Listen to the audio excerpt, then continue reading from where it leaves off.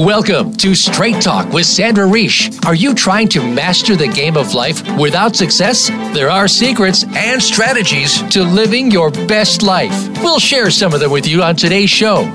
Take advantage of this series to become an expert at relationships. All relationships. It's time to live the life that you deserve to live. Now, here's your host, Sandra Reish. Welcome to Straight Talk with Sandra Reish, a show about living your very best life. And that's what we try to do every week, is talk about topics that can help you in your life. My name is Sandra Reish. I'm a licensed psychotherapist. I run an anxiety and depression clinic. And I love talking about ways that, in particular, couples get into trouble and relationships get into trouble. And today we have a topic that I really think is a very, very important one. So first of all, let me just invite people, even though I always do this and it very rarely happens. But if you want to call into the show, 1-866-472-5792. If you prefer to text, 1-514-796-4357. Email works too, info@helpforanxietydepression.com. It is my pleasure today to introduce my guest, and for the first time, because she's been here many, many times as a clinical counselor, but she, congratulations, is now officially a licensed psychotherapist. Welcome back, Melissa Hindley. That feels so How's good. it feel to be so good when you are a licensed psychotherapist? Yeah. So people listening are like understanding what's the difference and what happened and what's going on. You were a clinical counselor 2 weeks ago. Now you're a licensed psychotherapist. What does this mean for people listening? Why is this a big deal? Who cares? Yeah, it's a big deal because Quebec really tries hard to protect the title of psychotherapist so that no one on the streets or anyone can call themselves this or say that they can practice therapy. So it's really to protect you as the public. Which is an important point. Yeah. Because I went to school outside of Quebec, it's a long story, but because short version, because I did my master's outside of Quebec, to get back into Quebec, you need to have the equivalency. So without equivalency, they just required me to take a couple more classes. And once I finished that, then they recognized me and registered me as a licensed psychotherapist. And you've been wanting this for a long time. And so it just gives you, the formality and the official status.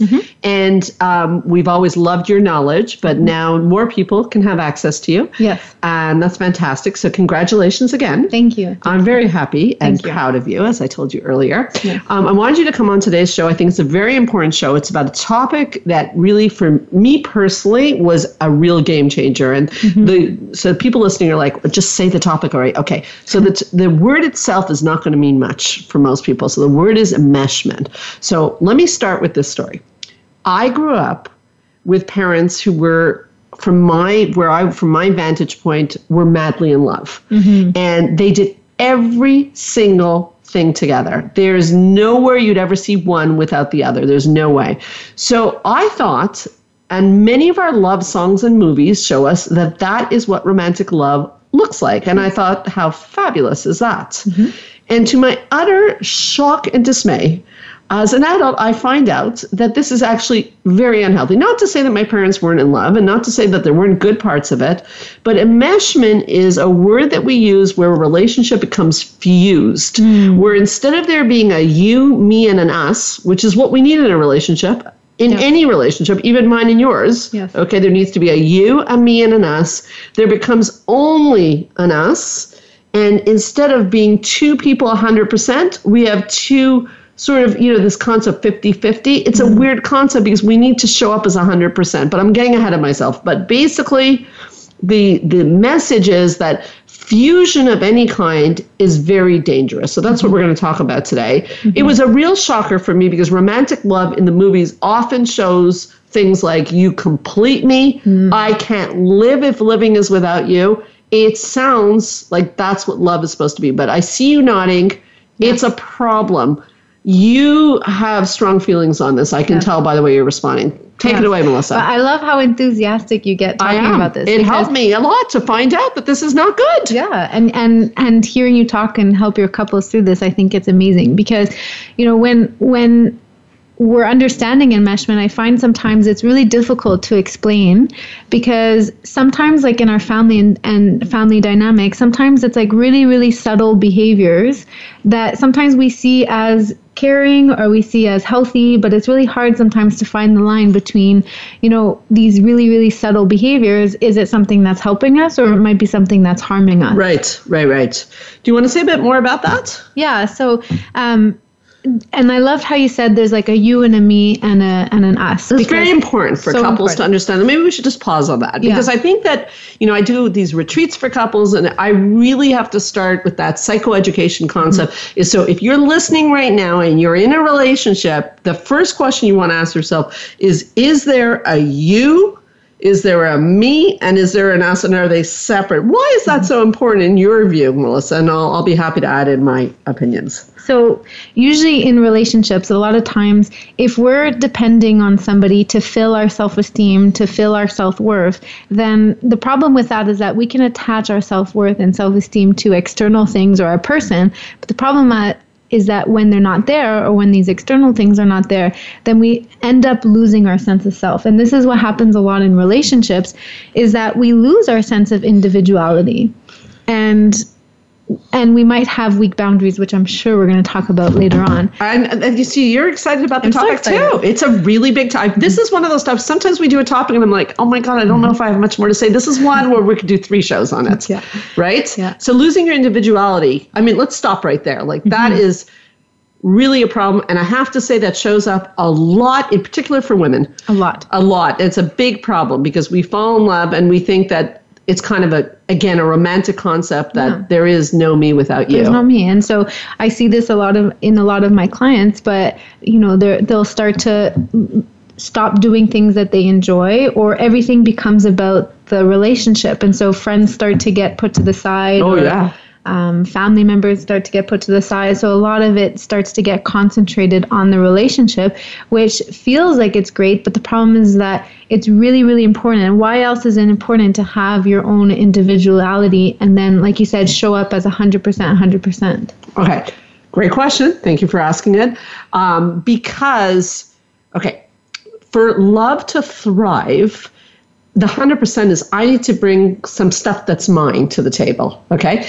And the thing is that if everything is in my relationship, what happens if the relationship, we have a fight or things are not going well, or, something happens, then I could possibly, and that's where the love songs come, I can't live if living is without you. I cease to exist. Now, that is not love. That is closer to obsession. And again, this word enmeshment. So I need to have a fully integrated part of myself. I need to have me. And then I can bring to you my love and come back also to me. So it's a bit strange, but it's going to sound very unromantic. But it comes down to I love you, but I need to love me more, which is not the romantic love songs. I did not know this.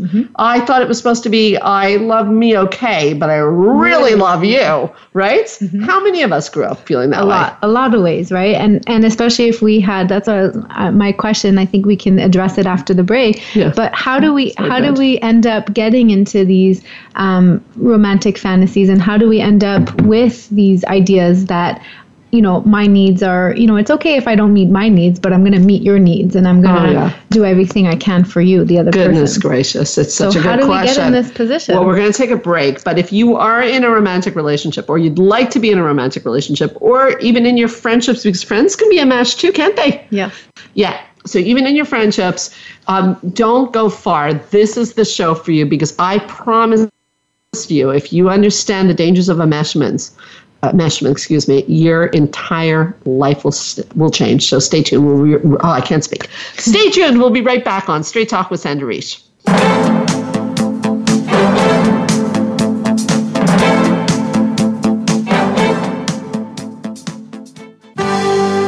Your life, your health, your network.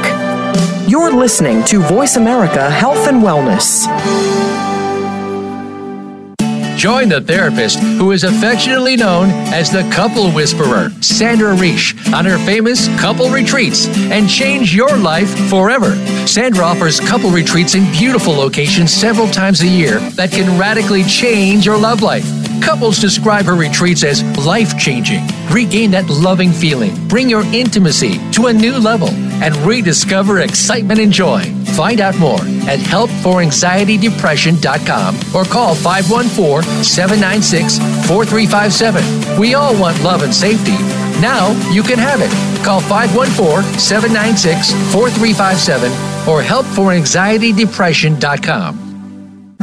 Change your life forever with the latest cutting-edge products for home study treatment for anxiety, featuring the clinical director of the Montreal Center for Anxiety and Depression and host of Straight Talk, Sandra Reish. Sandra is joined by top therapist Georgia Dow in this revolutionary anxiety videos therapy series. Thousands of people have benefited from this scientifically proven treatment approach. Isn't it time you chose yourself? Visit anxiety-videos.com right now. That's anxiety-videos.com and change your life forever. A fresh look at today's health. Voice America Health and Wellness.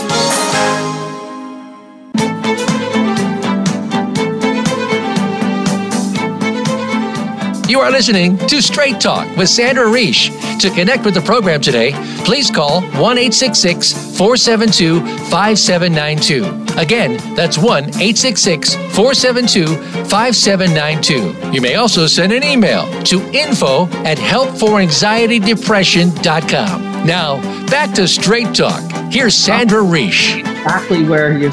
Sorry, we're like chatting so much. I'm on the air and I'm chatting with Melissa because I love chatting with her. Why do I love chatting with her? I didn't really give her a proper introduction. She is a licensed psychotherapist. She is really outstanding at what she does. She's a specialist in anxiety, depression, emotions, relationships, and much, much more. And we're very lucky she works at the Montreal Center for Anxiety and Depression, which is our clinic here in Montreal. But if you're not in Montreal, you can also reach out to us. You can call us at 514-777-4530. And there's lots of ways of staying in touch, which we'll talk about at the end of the show. So I'm going to start this segment, Melissa, we were talking about, I want you to talk about some of the signs of enmeshment. But before that, I'm going to talk about sort of a metaphor that famous psychologists came up with to know if you're in an enmeshed relationship and what healthy relationships look like. And I want you to picture this, you and everyone listening. So I want you to picture trees, okay? Now, picture one strong oak tree and another tree attached to that oak tree. So what happens at that point is that the strong oak tree is actually the small tree that's being attached to it is sucking vitamins from the strong oak tree. And that is our metaphor for enmeshment, because when we don't have two whole trees or two whole human beings, there is something going on where there's a transfer of energy. And that eventually with two trees, when we see two trees attached like that, one tree is going to die. So this is not a joke. So we don't want that. And then in relationships, as you know, we often see couples where there's two solid trees and the top of the trees where the leaves are, they never touch. They're just, this is our parallel couple. They're living together. You know who you are. You're listening right now. You're living together. You're not really having any connection, not much intimacy. And you're kind of like, really, this is marriage? Not good either. So what does healthy relationship look like? A non-enmeshed is two solid oak trees, the leaves on top, the wind comes by, the leaves touch, and the leaves separate. They touch and they separate. Does that make sense? Isn't that a great metaphor? That's Jung who came up with that. Yeah, Isn't that amazing? I love that metaphor. And as you're saying that, it reminds me of because I use this metaphor too with redwood trees. I think that's what they're called. But those big sequoia trees, and you can see that they're very strong and built like two big trunks of the tree, but underneath it, their roots are intertwined, like they're connected. So it's like having that solid foundation, but then being separate, independent, individual people, but then, like you said, come together at come together and separate. Together, separate together. So, okay, so people fall into enmeshed relationships where they don't come together and separate. They're just constantly together. How would people listening know that they've fallen into enmeshment? I know you have some signs. Yeah. Talk to me. So there's some signs that this can start, because as we were talking as a teaser before the break, that this really develops in our childhood. So there's some signs in our childhood, but then there's signs as an adult to see if you're enmeshed. But I'll talk about more about the as an adult for a second. But as I was saying, is when our self-esteem feels dependent on the relationship. Right. If the relationship's going well, I'm good. And if it's not, I'm a disaster. Exactly. Cool. Exactly. We can also be when you feel like conflict is unbearable. Oh, yeah. This is another big sign, is that it creates a whole bunch of anxiety. It was for me. I mean, I was that person, no doubt about it, because why is conflict unbearable? Well, it means like a potential abandonment. Right. And we don't want to feel that way, so we attach ourselves really closely to our relationship, and any type of conflict creates a lot of anxiety. Really good point. Another one is like sometimes the person might feel as if there's no privacy. So it sometimes it's like, well, it's not to say that not to share everything, like not to have any secrets. I don't agree with secrecy, because that's another part of enmeshment, is when there's secrecy, and especially in the family. But sometimes you are entitled to a little bit of privacy, and and it's just a really tricky, healthy balance. But it's when we feel as if we have zero privacy. So I see couples go through each other's phones or emails or things like that can create a lot of boundary issues. Yeah. And we have to be careful with that. I just want to put a caveat in that, because you shouldn't be doing that, right? Your couple requires privacy. But different show, different topic. If you're in a relationship and your partner would say, absolutely, you can never look at my phone, that also is a problem. Well, that's a red flag. Yep, that's a problem. Yeah, because then there should be sort of a sense that you could look at my phone anytime, but therefore you don't. Yeah. Right. So exactly. I just wanted to make that clear. Yeah, very good. Okay, good point, Melissa. Keep going. You're awesome. Another one where, again, it goes back to the conflict, but we might not have emotions of our own. So if our partner or a person that we're in a mesh relationship with, if they're upset, it's like, of course, when you're in a relationship, like, sometimes your mood might a little bit affect mine, but it's when I'm feeling exactly your emotion. This is one that I think people really struggle with, including me. I know for myself, it's less about catching someone's upset. I know when I'm joyful, and I'm with someone, if they're not able to experience the joy, it's difficult for me to hold it. Wow. Yeah, that's a mixture of enmeshment and caretaking, right? Yeah. Because it's like you're only I had to learn that what's happening there is I'm only entitled to my emotion if you feel it too, which isn't really a great message. No. So part of what we have to talk about is how to get out of this. Yes. Yeah, definitely how to get out of these roles, because you can see how it can rob away a lot of positive experiences. Absolutely. And give the other person incredible power, which could be very exploitive, even in the kindest of partners, I must say. Yes. Yeah. Again, feel the need to rescue. You talked about a little bit about the caretaking, so feel the need to rescue. Or when we experience like a strong sense of shame. This is more sometimes with family members, like when in enmeshed families, it's like, and especially I want to talk about too, like with the holidays coming up. It's a perfect time to be talking about this. Yeah. And with the holidays coming up, this is where we experience a strong sense of shame, is when our family members might make us feel guilty for, for example, not coming for a dinner or not phoning as often, and it's okay for the family member to express their feelings, but it's when the guilt trip gets placed on you, and then you experience a lot of guilt as if I have to go. And I hear this a lot in my family too, because now we're getting older, and my cousins and nieces are having kids, and so it's hard to separate with the holidays, like which family, you have to separate between your family and your spouse's family. That's it. And so sometimes we do have to say no, or to alternate. I know a lot of families start to alternate years. Right, that's a good strategy. But when there's an enmeshed family, it's when this guilt trip, I know my best friend's going through this too sometimes,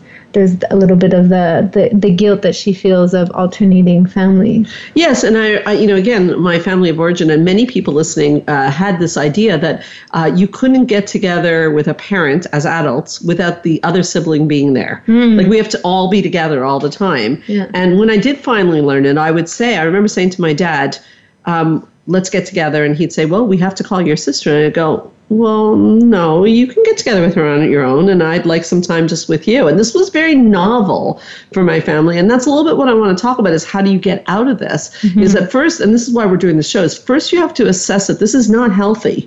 So let's just make sure it's very clear. I talked about the trees, how it's sucking nutrients. It's a parasitical relationship.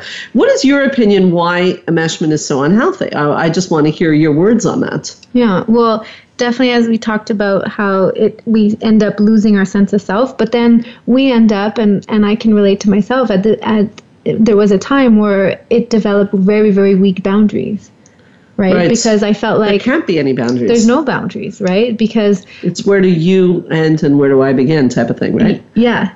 So because, like you said, the family is always together and we always have to do things together, that sometimes, no wasn't necessarily an answer in our family. So now that, and I felt guilty when I had to say no. So that's one of my biggest consequences of this was having very weak boundaries. So I think you're saying, and I think you're right, that the part of the antidote to this problem is to develop boundaries. Yes. If you grew up in an enmeshed family, there were no boundaries. I like to say that I grew up with the message that love is love, love, love. Love is everything. Yeah. And not that much about respect. And now, as you know, I talk a lot about in our book, we wrote about this, that love without respect dies. So you need boundaries in a relationship to have a healthy relationship. So it's not always love, love, love. It has to be sometimes, like you said, saying no or saying I can't do that. And that means that there's going to be separation between you and me. We're not going to become one. Yeah, because when I'm saying yes to somebody else, like my partner, when I really want to say no, or a family member, that's always the first sign is if physiologically you get that, like that irky feeling that you really want to say no, but you end up saying yes, well, then that's usually a first sign. But when you're saying yes to someone else, you're saying no to you. So instead say that again. I've heard you say that before. That's such a good line, and I know your clients love that line. So say it nice and loud for everybody. So when you say yes to somebody else, you're saying no to yourself. Oh, that's a good Melissa-ism. Yeah. So when you say love, love, love, I'm going to send love and give love and all the messages that we received as growing up, we're giving that, but we're not giving that to ourselves. And so sometimes you're just like reframing it. Instead of love, love, love towards the other person, we want to love, but then just maybe even more give that to ourselves. Right. So it's love, love, love, but in our direction. Right. And sometimes that means saying no. Like sometimes that means saying, that I can't come to the Christmas dinner, but why don't we do brunch instead? Finding an alternative, because you can rush yourself and try to pack in. I know there's a lot of get-togethers and a lot of things during the holidays, and sometimes it's about not putting so much pressure, and that's okay, but finding some sort of solution alternative so the other person, it can be a win-win, as you call it. Yeah. So that what I would suggest then to piggyback on what you're saying is that to do Melissa's strategy, to find out, you have to take a moment and ask yourself what you feel when somebody says something to you. So it took me years to learn this, but I offer it to my clients is that when someone's asking you to do something, to maybe say, I need a few minutes to think about that. Let me get back to you. So that you can check in, is this something I want to do? Sometimes it takes me a really long time to figure out what I want to do because I did grow up in a enmeshed family. So I'm really good at reading what other people want. I'm not always that good at knowing what I want. So I need to take my time and figure it out. Because sometimes saying yes to someone is not saying no to you. But if you're not considering yourself, then yes, it is. Yeah. Yeah. I love that. And that will help your self-esteem because once you're giving yourself more love and saying no to things, sometimes we might feel a little bit bad, but then once we see that our stress is reduced and we gave ourselves that self-love, it ends up feeling really good, really powerful. We got to take a break, but why, before we take the break, just a question, why do you think that we glorify enmeshment? Because we do. We talked about romantic relationships. You complete I can't live if living is without you. We glorify it there. And Christmas, you're bringing up Christmas, the Christmas commercials and the Facebook phenomena is we're going to be together. We're going to be like roasting chestnuts. It's going to be just magical family time, and we're all going to be together all the time. And why do we do that? Why are we glorifying this, in your view? It's like, again, the romantic fantasies. Romantic fantasy. It's the fantasy of what we like our life to be like. But the problem is that in reality, it's not like that the other days of the year. And it's not even that fun to be with people. As Shakespeare said, familiarity breeds contempt. Mm-hmm. Very brilliant man. Familiarity breeds contempt. Spend a lot of time with someone you love and you'll start to get annoyed with them. Yeah. It's actually true. So it's funny, we're sending the message, and if you do it, you'll probably get irritated. Yeah, we will. But also marketing, they get us on this. They really do. They really do. Okay, we're going to take a short break. We'll be right back on Straight Talk with Sandra Reish.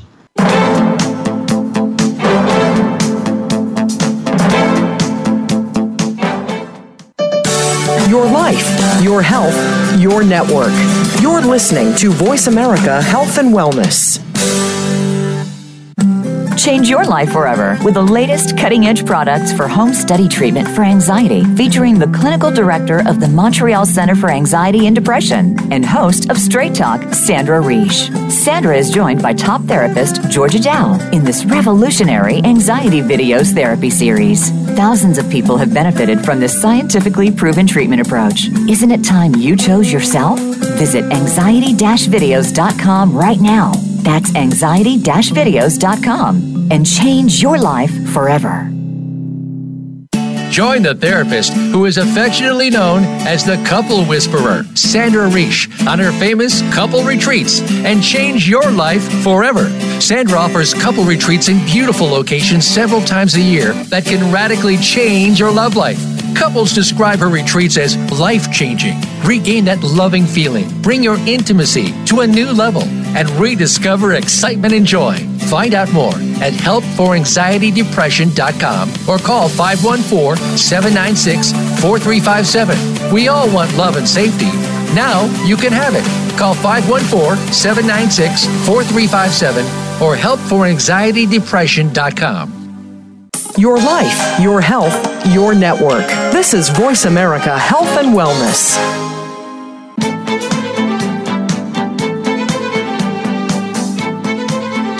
You are listening to Straight Talk with Sandra Reish. To connect with the program today, please call 1-866-472-5792. Again, that's 1-866-472-5792. You may also send an email to info@helpforanxietydepression.com. Now, back to Straight Talk. Here's Sandra Reish.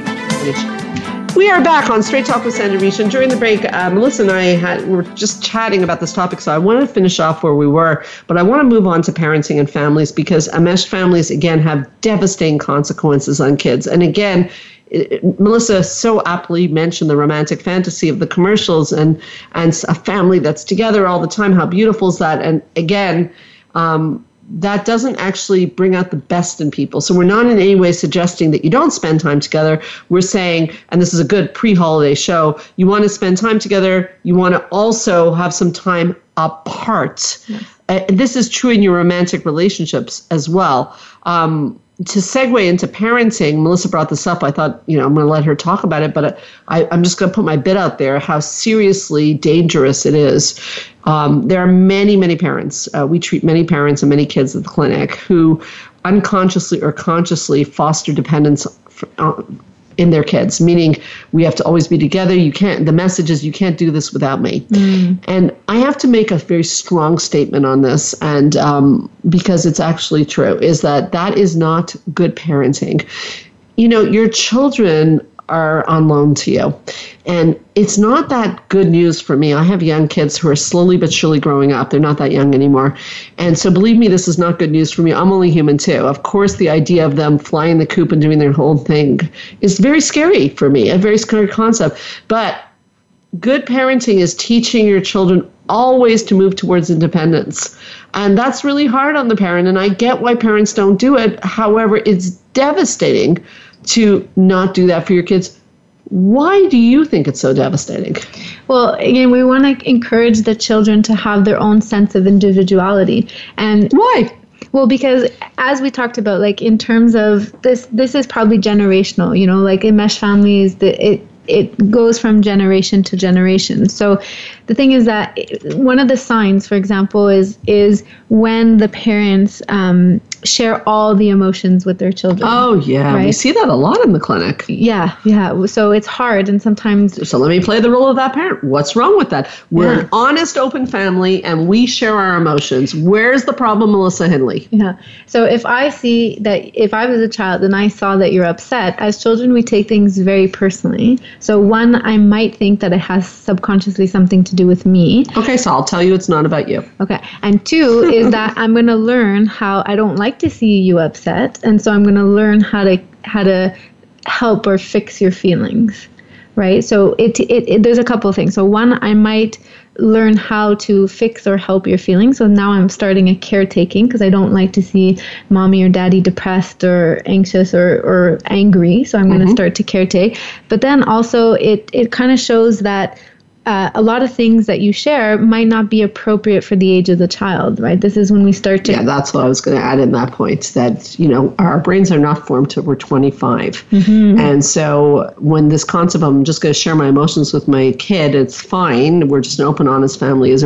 honestly a bit of a ridiculous concept because your children they're not ready to hear that. And plus, often those emotions are about your husband or your wife, which puts your kids in what's called a double bind. Because even if you're divorced, that kid, it's still their other parents, and they should never be in that situation. And like Melissa said, if they see your emotions getting upset, what are they to do? It's just too much for their brains to take in. And they'll start to actually associate the parents' feelings with their feelings. So if I see that, and that's why we see sometimes a lot of anxiety and depression in young kids, because they're associating or if the kid's feeling really guilty, well, then I'll work with the parent to say, like, well, do you feel some guilt? Could they be picking up on some guilt that maybe you're sharing? And so, children often associate with their feelings.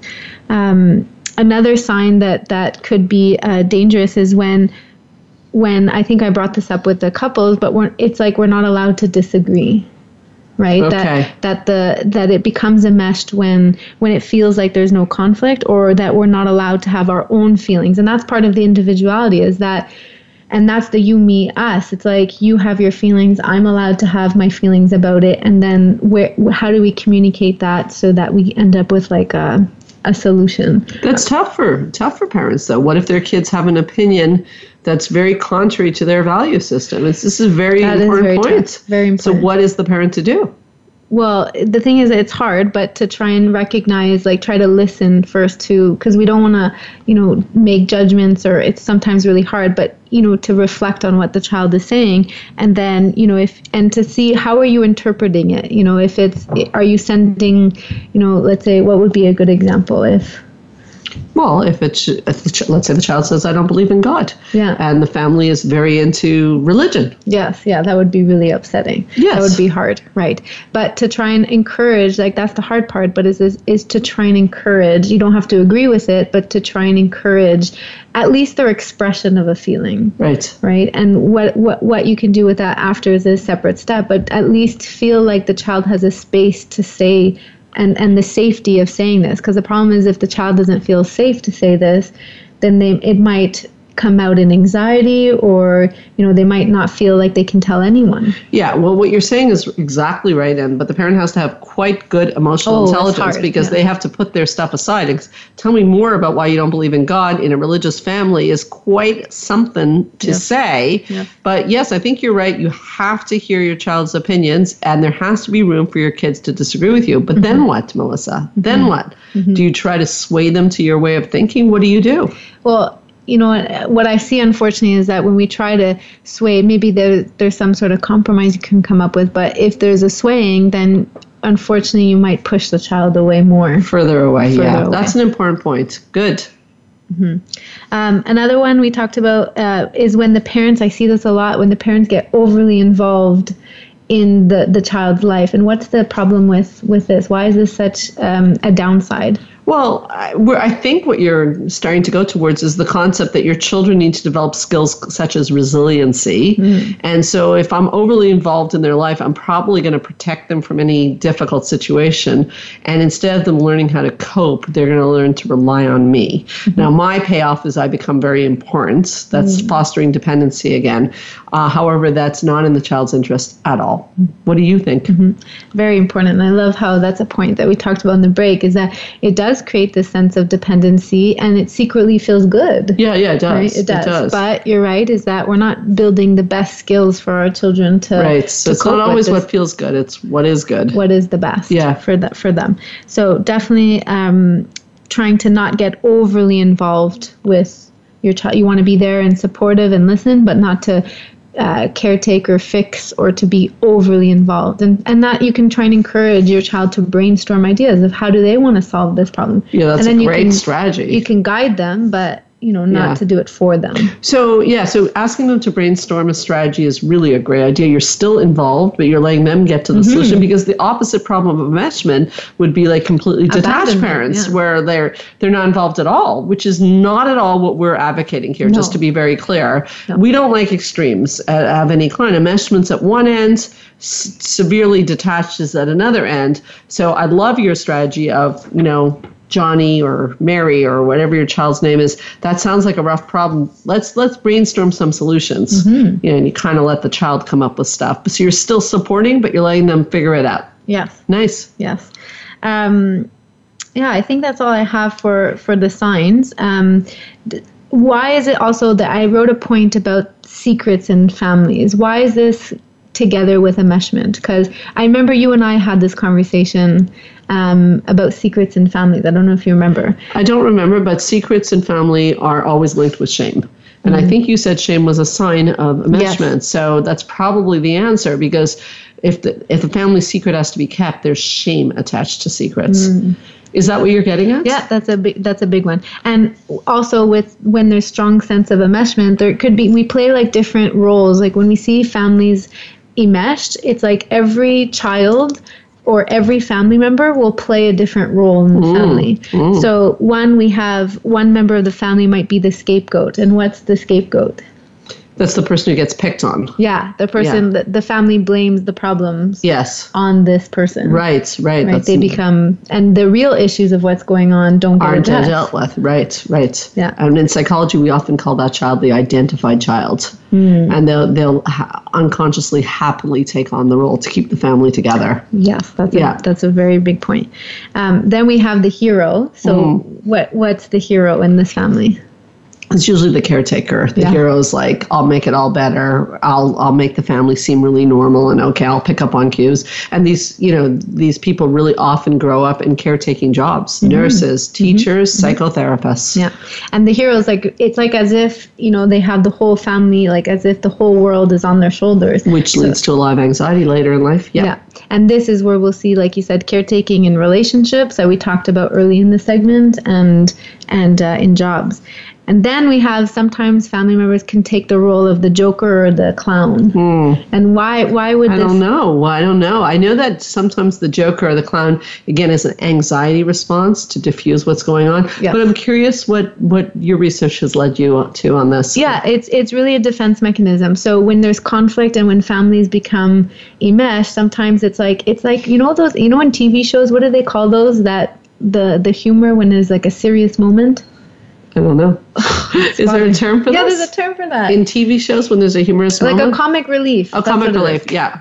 So the joker of the family plays this comic relief. It's like all the tension that, even though the family on the surface seems very close and perfect and nice, but the family members could be picking up on this tension. And so the joker will give like that comic relief of that tension. Okay. So they may or may not even want that role. They just take it. Mm-hmm. But a lot of jokers, I find, they actually sometimes end up taking the role because they get a lot of positive feedback from being funny. Yeah, of course. They get liked. But then when it comes time to emotionally connecting, that's not helpful. Right. And then the last one, a sign that there might be enmeshment in the family, is the lost child.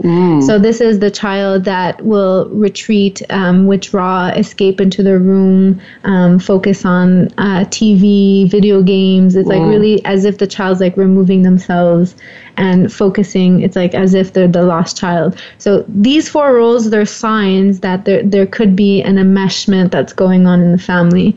And all these roles has their own sense of shame. So it's really important to try and identify which role that you might be taking in this family and how is that role replaying in your romantic relationships. And it will. So these are really great ways to look at if these things are happening in your family, maybe there is some enmeshment. So we'll take a short break. We'll be right back on Straight Talk with Sandra Reish.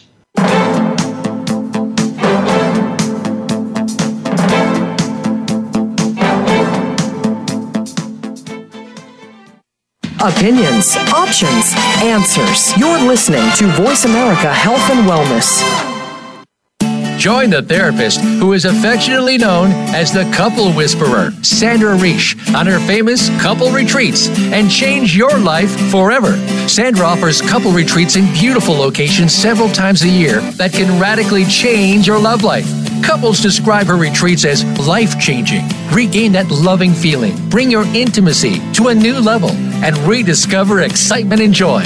Find out more at helpforanxietydepression.com or call 514-796-4357. We all want love and safety. Now you can have it. Call 514-796-4357 or helpforanxietydepression.com. Change your life forever with the latest cutting-edge products for home study treatment for anxiety, featuring the clinical director of the Montreal Center for Anxiety and Depression and host of Straight Talk, Sandra Reish. Sandra is joined by top therapist Georgia Dow in this revolutionary anxiety videos therapy series. Thousands of people have benefited from this scientifically proven treatment approach. Isn't it time you chose yourself?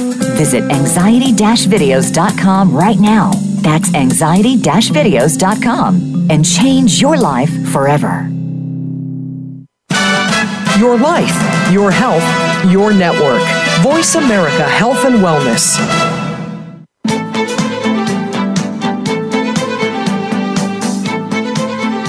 You are listening to Straight Talk with Sandra Reish. To connect with the program today, please call 1-866-472-5792. Again, that's 1-866-472-5792. You may also send an email to info@helpforanxietydepression.com. Now, back to Straight Talk. Here's Sandra Reish.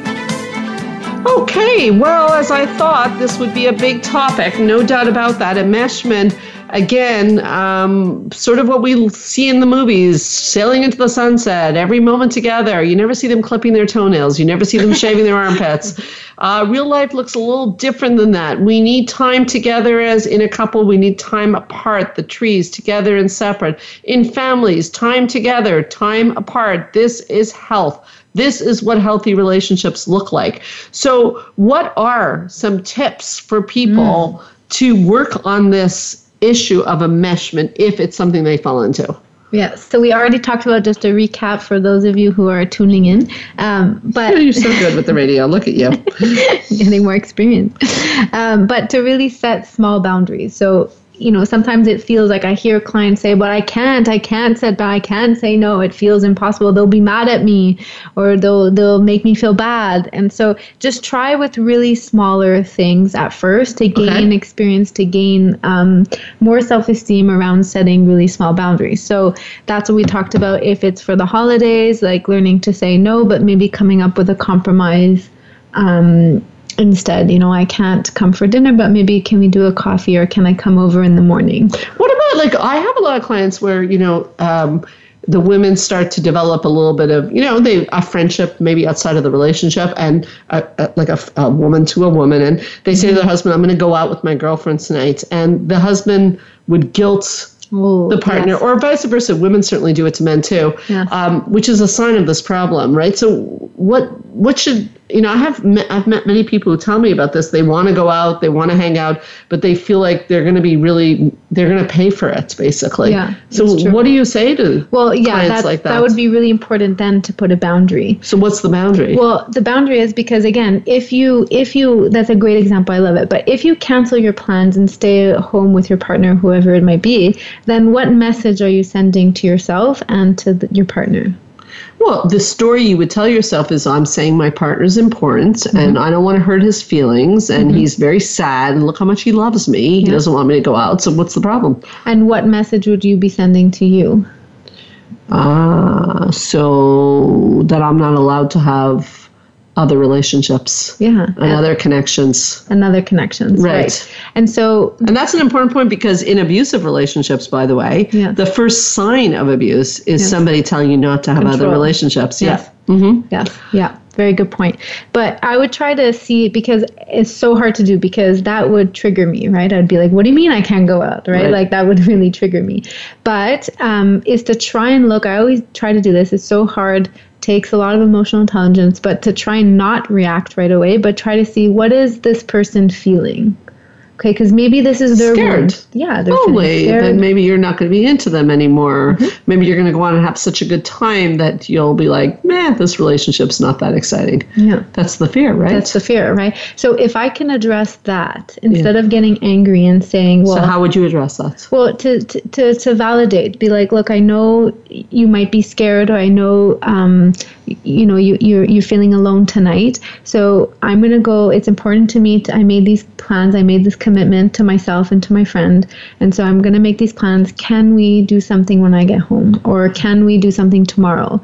But coming up with a compromise so that they're not feeling abandoned and alone. Well, I think that's an amazing strategy, and I think that people need to apply it. I do know of a case where somebody tried that strategy, and the partner is then so bitter that they're like, it's kind of like, no, not interested. Yeah. What's going on there? Well, it's like, that's where it's the person's falling into, like, it becomes a little bit of a control thing, right? And so they're falling into a little bit of like the victimization and making the other person feel really bad. So definitely, I think a bigger conversation is going to have to be needed after, if that didn't work. But to have other boundaries and consequences. Yeah. Yeah, so to be able to say to your partner, like, what would you say? Well, I think that the sit down that you're talking about would be kind of, and I have a friend who did this. I remember she'd go out and her husband would call that the kids are freaking out. And every time she'd go out, he'd call and say that. Yeah. And the sit down was basically, and she is a therapist, by the way. The sit down is like, when I go out, deal with the kids. I don't want those phone calls. I think that you're unconsciously manipulating me to ruin my evening. And I'm not okay with that. So and then you have to negotiate how many times in your relationship is it okay to go out without the other. We don't have a steadfast answer. So you work that out with your couple. Great. But then there's no guilting on the night of. Yeah. Right. It's interesting, because I started the show by saying I grew up in a mesh family. So I'll just say this. I fell in love with a guy who's not enmeshed at all. So when I go out, he'll never say, like, why are you going out, or why are you leaving me? And sometimes, for many years, I'd feel bad that he didn't say that. I wanted him to say it, because I would feel like that would be a sign of love.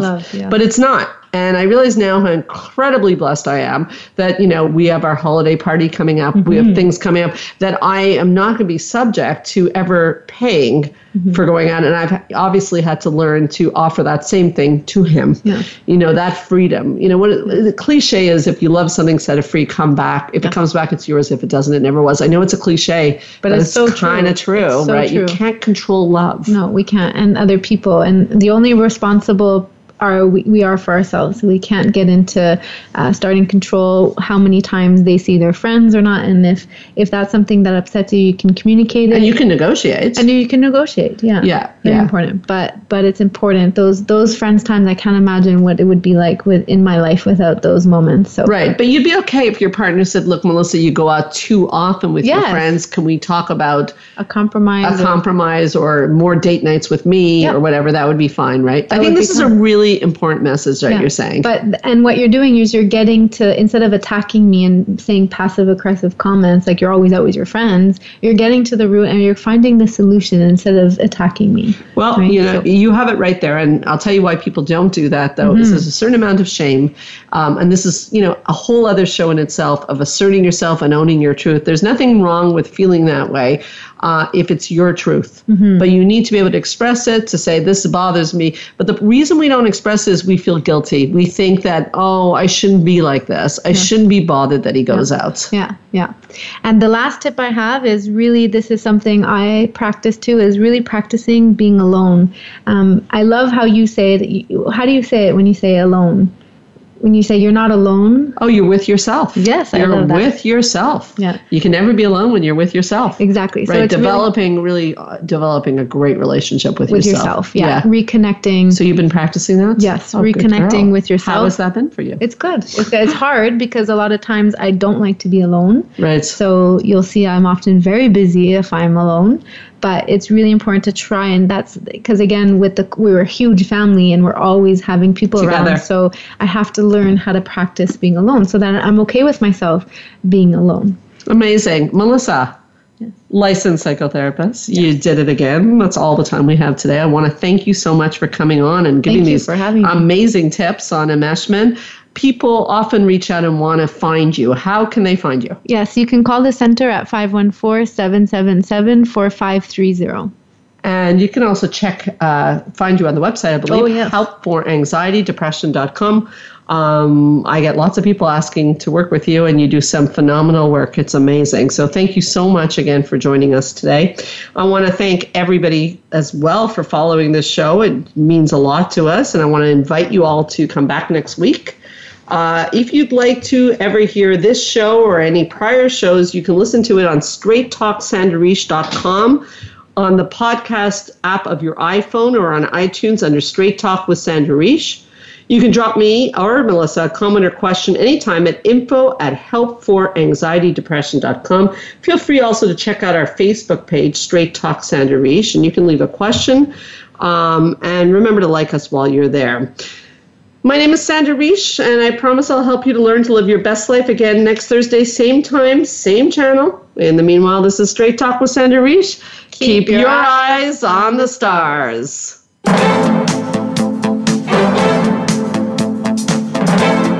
Thank you for listening to Straight Talk with Sandra Riche. We hope you've enjoyed today's show, and we'll tune in again next Thursday at 3 p.m. Pacific Time, 6 p.m. Eastern Time on the Voice America Health and Wellness Channel. Now, go live your best life.